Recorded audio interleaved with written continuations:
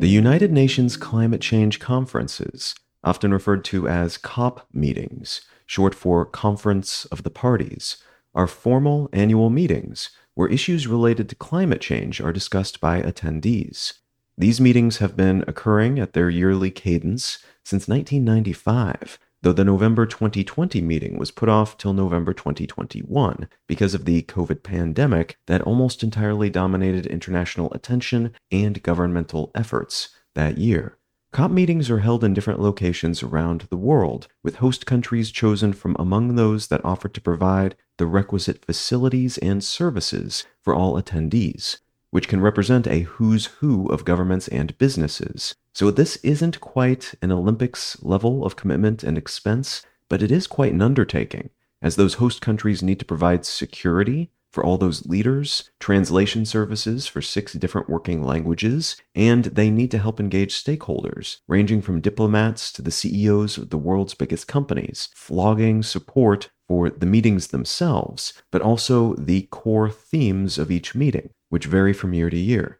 These themes are important as they've historically led to some of the most vital agreements we've seen between nations and other stakeholders, including the Kyoto Protocol, which was an early 1990s era emissions reduction agreement between wealthy nations, and the Paris Agreement, which expounded upon the same general concept, though with much more aggressive targets and a wider scope of things the signatories had to take into consideration. On November 30th through December 12th of 2023, signatory nations and other entities will meet for the COP28 meeting, this time hosted in Dubai, in the United Arab Emirates. This is interesting for several reasons, but the most prominent, and the reason this choice was so obviously controversial, is that the UAE, like many other nations in the region, is a huge fossil fuel producer. About 30% of its total economy is reliant on oil and gas exports.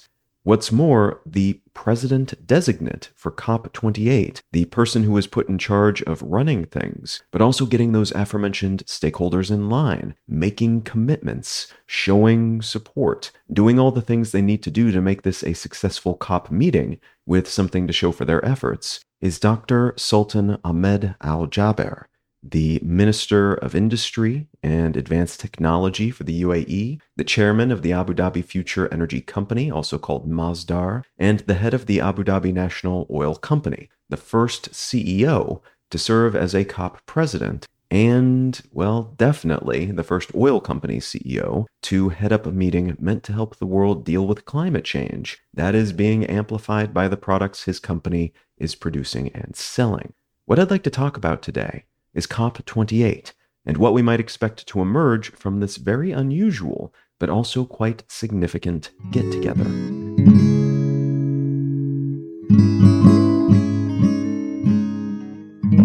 You're listening to Let's Know Things. I'm Colin Wright. Learn more about Let's Know Things, subscribe to receive free email updates, and or become a supporter to receive monthly bonus episodes at letsknowthings.com. Al Jaber's appointment as the COP president for this year's meeting was a controversial choice, to say the least. Dubai being selected as the host city was one thing, but an oil executive running the show, this reeked, to some commentators and analysts at least, as a sort of organizational capture. The United Nations, either overrun by financial interests to the point that those interests were able to insert themselves even into this increasingly vital annual summit, or maybe the organization overcome by a naive sort of optimistic earnestness, wanting to get everyone involved, including those in some ways most responsible for the climate-related issues we face, to the point that the reins were ultimately handed over to one of those people to do with as he and his ilk please.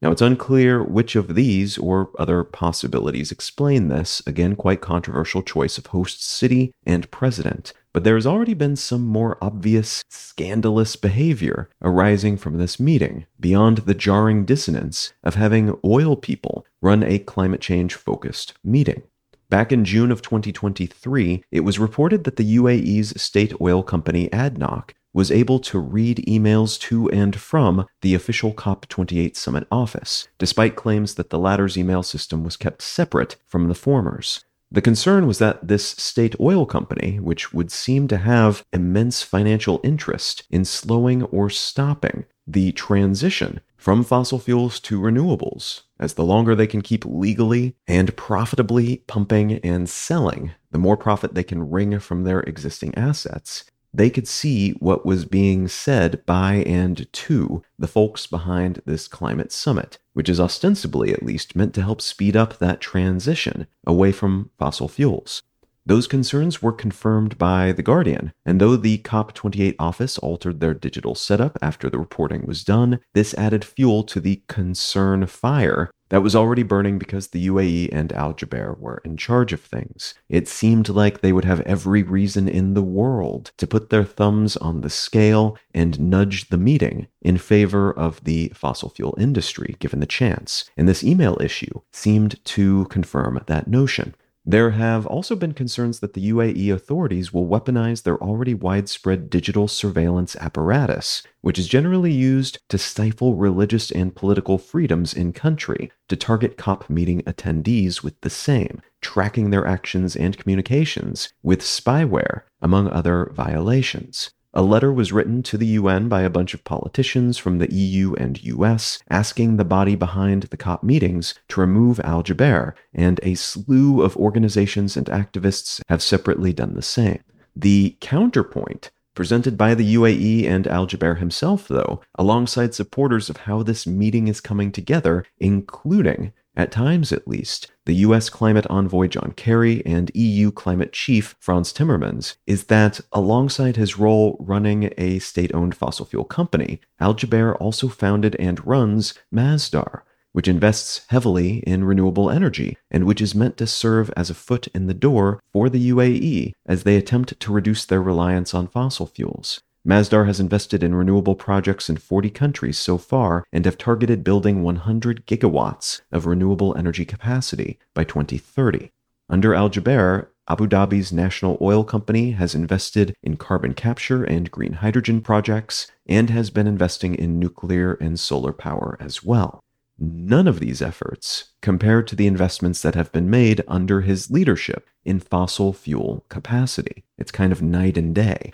But the argument in his favor is that he is a skilled energy world executive of the traditional sort, and one that is actually making practical moves to transition to renewables. He's not doing it overnight, but he's actually doing something, and that makes him a credible source for usable ideas as to how other companies can do the same, while also putting someone at the reins who knows how to talk to and deal with energy executives, many of whom could not care less about investing in renewables. And that means it's possible he might be able to get them to make these sorts of iterative changes as well. He is a choice that doesn't preach to the choir, basically. He is meant to preach to those who are not yet convinced or converted. And this will be a COP meeting with a lot of oil industry higher-ups in attendance, which theoretically at least supports the assertion made by critics that the meeting has been captured, serving as a safe space for fossil fuel industry representatives who want to paint themselves as eco-friendly and thus empowered to play a role in determining how quickly or slowly the transition to renewables occurs. But the counterpoint to this regulatory capture theory is that having true believers at the helm, folks who see the oil industry as villains in many cases, having them running things, has not historically served to get these oil companies to do anything except deny, and to do what they can do to further entrench themselves in their existing energy source and business models. So maybe this, putting one of their own at the front of the room, and one of them who seems to be comfortable keeping a foot in both worlds, maybe that will help shift their collective stance a bit. Beyond the hubbub over who's hosting the show, there are also a few other interesting things to watch as this year's COP meeting unfolds. The first is that the US and China recently came to a new agreement to dramatically increase the production of renewable energy, tripling global capacity by 2030 in order to reduce their emissions and displace fossil fuels. The US and China's emissions collectively account for something like 38% of the world's total emissions. So anything these countries do in this space is already a big deal. But the last time the US and China landed on this sort of agreement, back in 2015, the language they used ended up informing the Paris Agreement that was made real at that year's COP meeting, an agreement meant to limit global warming to 1.5 degrees Celsius. So it could be that this new agreement also feeds into a larger, more intentional and inclusive agreement as well. That said, there's a lot of arguably justified concern that this year's COP, like many previous COP meetings, will be a lot of talk without much or any action. It is easy to make commitments in a context in which one's words will net one's country a lot of goodwill in the press, but a lot more difficult to actually live up to those commitments, as governments around the world have discovered time and time again with climate-related issues. Our newest climate data indicate we'll likely fly right by the 1.5 degrees Celsius average warming milestone this decade, much earlier than was previously estimated, and early enough that many experts are now saying that goal, keeping temperature increases below that level, which has become a bit of a rallying cry for environmentalists and other entities shifting to renewable energy in recent years, they say it's probably out of reach.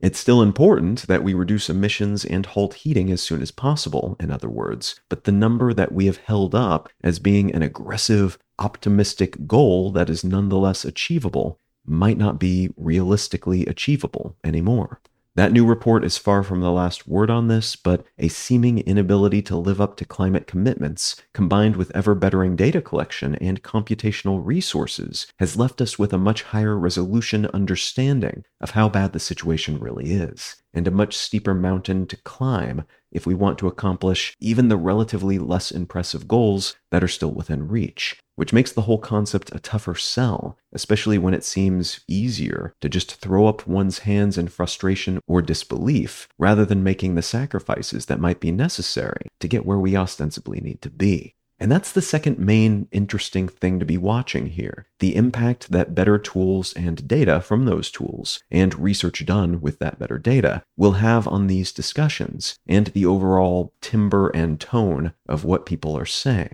These new talks are arriving in the wake of some significant new developments in methane tracking capabilities, satellites that allow researchers to pinpoint methane emission hotspots, which in turn tells them which governments are failing to cap emitting wells, or which businesses are, as was the case in Kazakhstan recently, a local mining company allowing methane to flow freely from their infrastructure, causing untold damage that can be relatively inexpensively remedied once the emitting entities know what's happening and the right kind of external pressure is applied to force their hand. Two variables that are increasingly likely to align appropriately because of these new tools and techniques. Satellites capable of providing other sorts of high-resolution data, like where CO2 emissions are the worst, for instance, down to the level of an individual power plant, can also help us figure out where our problems are centralized, but they also allow us to name and shame, with receipts if necessary, to force entities that would otherwise try to deny and sweep this kind of thing under the rug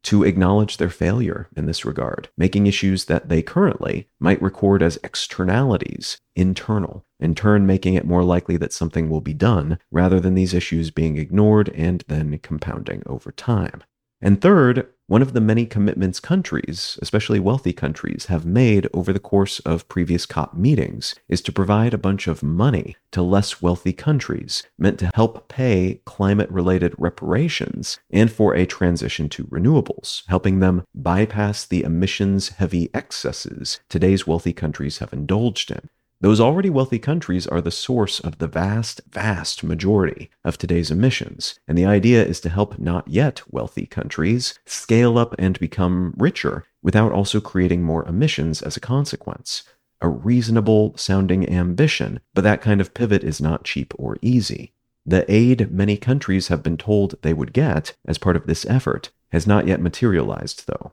$100 billion was promised by wealthy countries for poorer countries by 2020 to kick things off and to help them move toward renewables and for losses and damages caused by existing climate change impacts. And that was meant to be just the initial round of funding that would eventually lead to trillions a year. Even that initial $100 billion didn't arrive, though. And while you could argue that some other fairly immediate concerns reared their head in 2020 that necessitated the rerouting of those funds toward other pandemic-related issues, this is often touted as an example of just how untrustworthy these wealthier countries and their promises are. Even the initial promise was a lie. So why shouldn't these countries that were lied to pursue whichever path is best for them and their immediate short-term fortunes, whatever the consequences, like those wealthier countries were able to do in previous decades and centuries? Those are big questions, but probably the biggest one is whether those attending COP28 will be able to get an actual commitment to phase out fossil fuels on the table and then adopted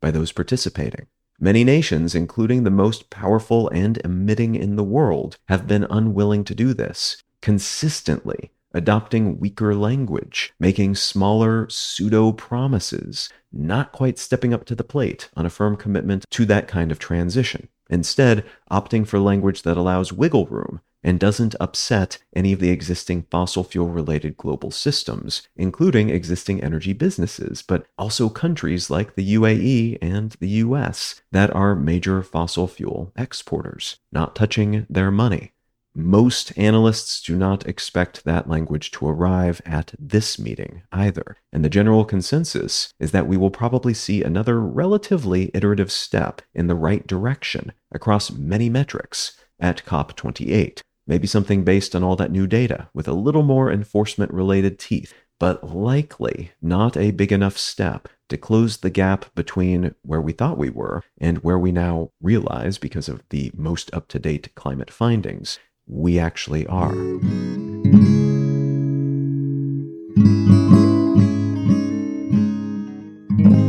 The book I'd like to recommend today is called Raw Dog: The Naked Truth About Hot Dogs by Jamie Loftus. This book was not really what I expected going into it. I kind of thought it might be a historical treatise on hot dogs or something along those lines. Instead, it's more of a memoir and a bit of a COVID pandemic lockdown memoir. The author, who is very funny, a comedian, I believe, and a good author, documenting a road trip and some relationships that ebbed and flowed during that road trip around the United States during the pandemic to try all different sorts of hot dogs. And you do learn a fair bit about hot dogs and what they are and how they work and the industry behind them, things like that. But it's mostly just a fun travel story written by somebody who tells a good story. Now, if any of that sounds interesting to you, consider picking up a copy of Raw Dog by Jamie Loftus. You can subscribe to receive email updates, find show notes, and other such content, and support this show financially, receiving additional bonus episodes as a thank you at letsknowthings.com. Learn more about me and my work at Colin.io. Subscribe to my other news-focused podcast, One Sentence News, wherever you get your pods, or at onesentencenews.com. And say howdy on social media. I'm at Colin is my name on Instagram and Twitter, and Colin Wright on Facebook and YouTube. Thank you so much for listening. I'm Colin Wright, and I'll talk to you again next week.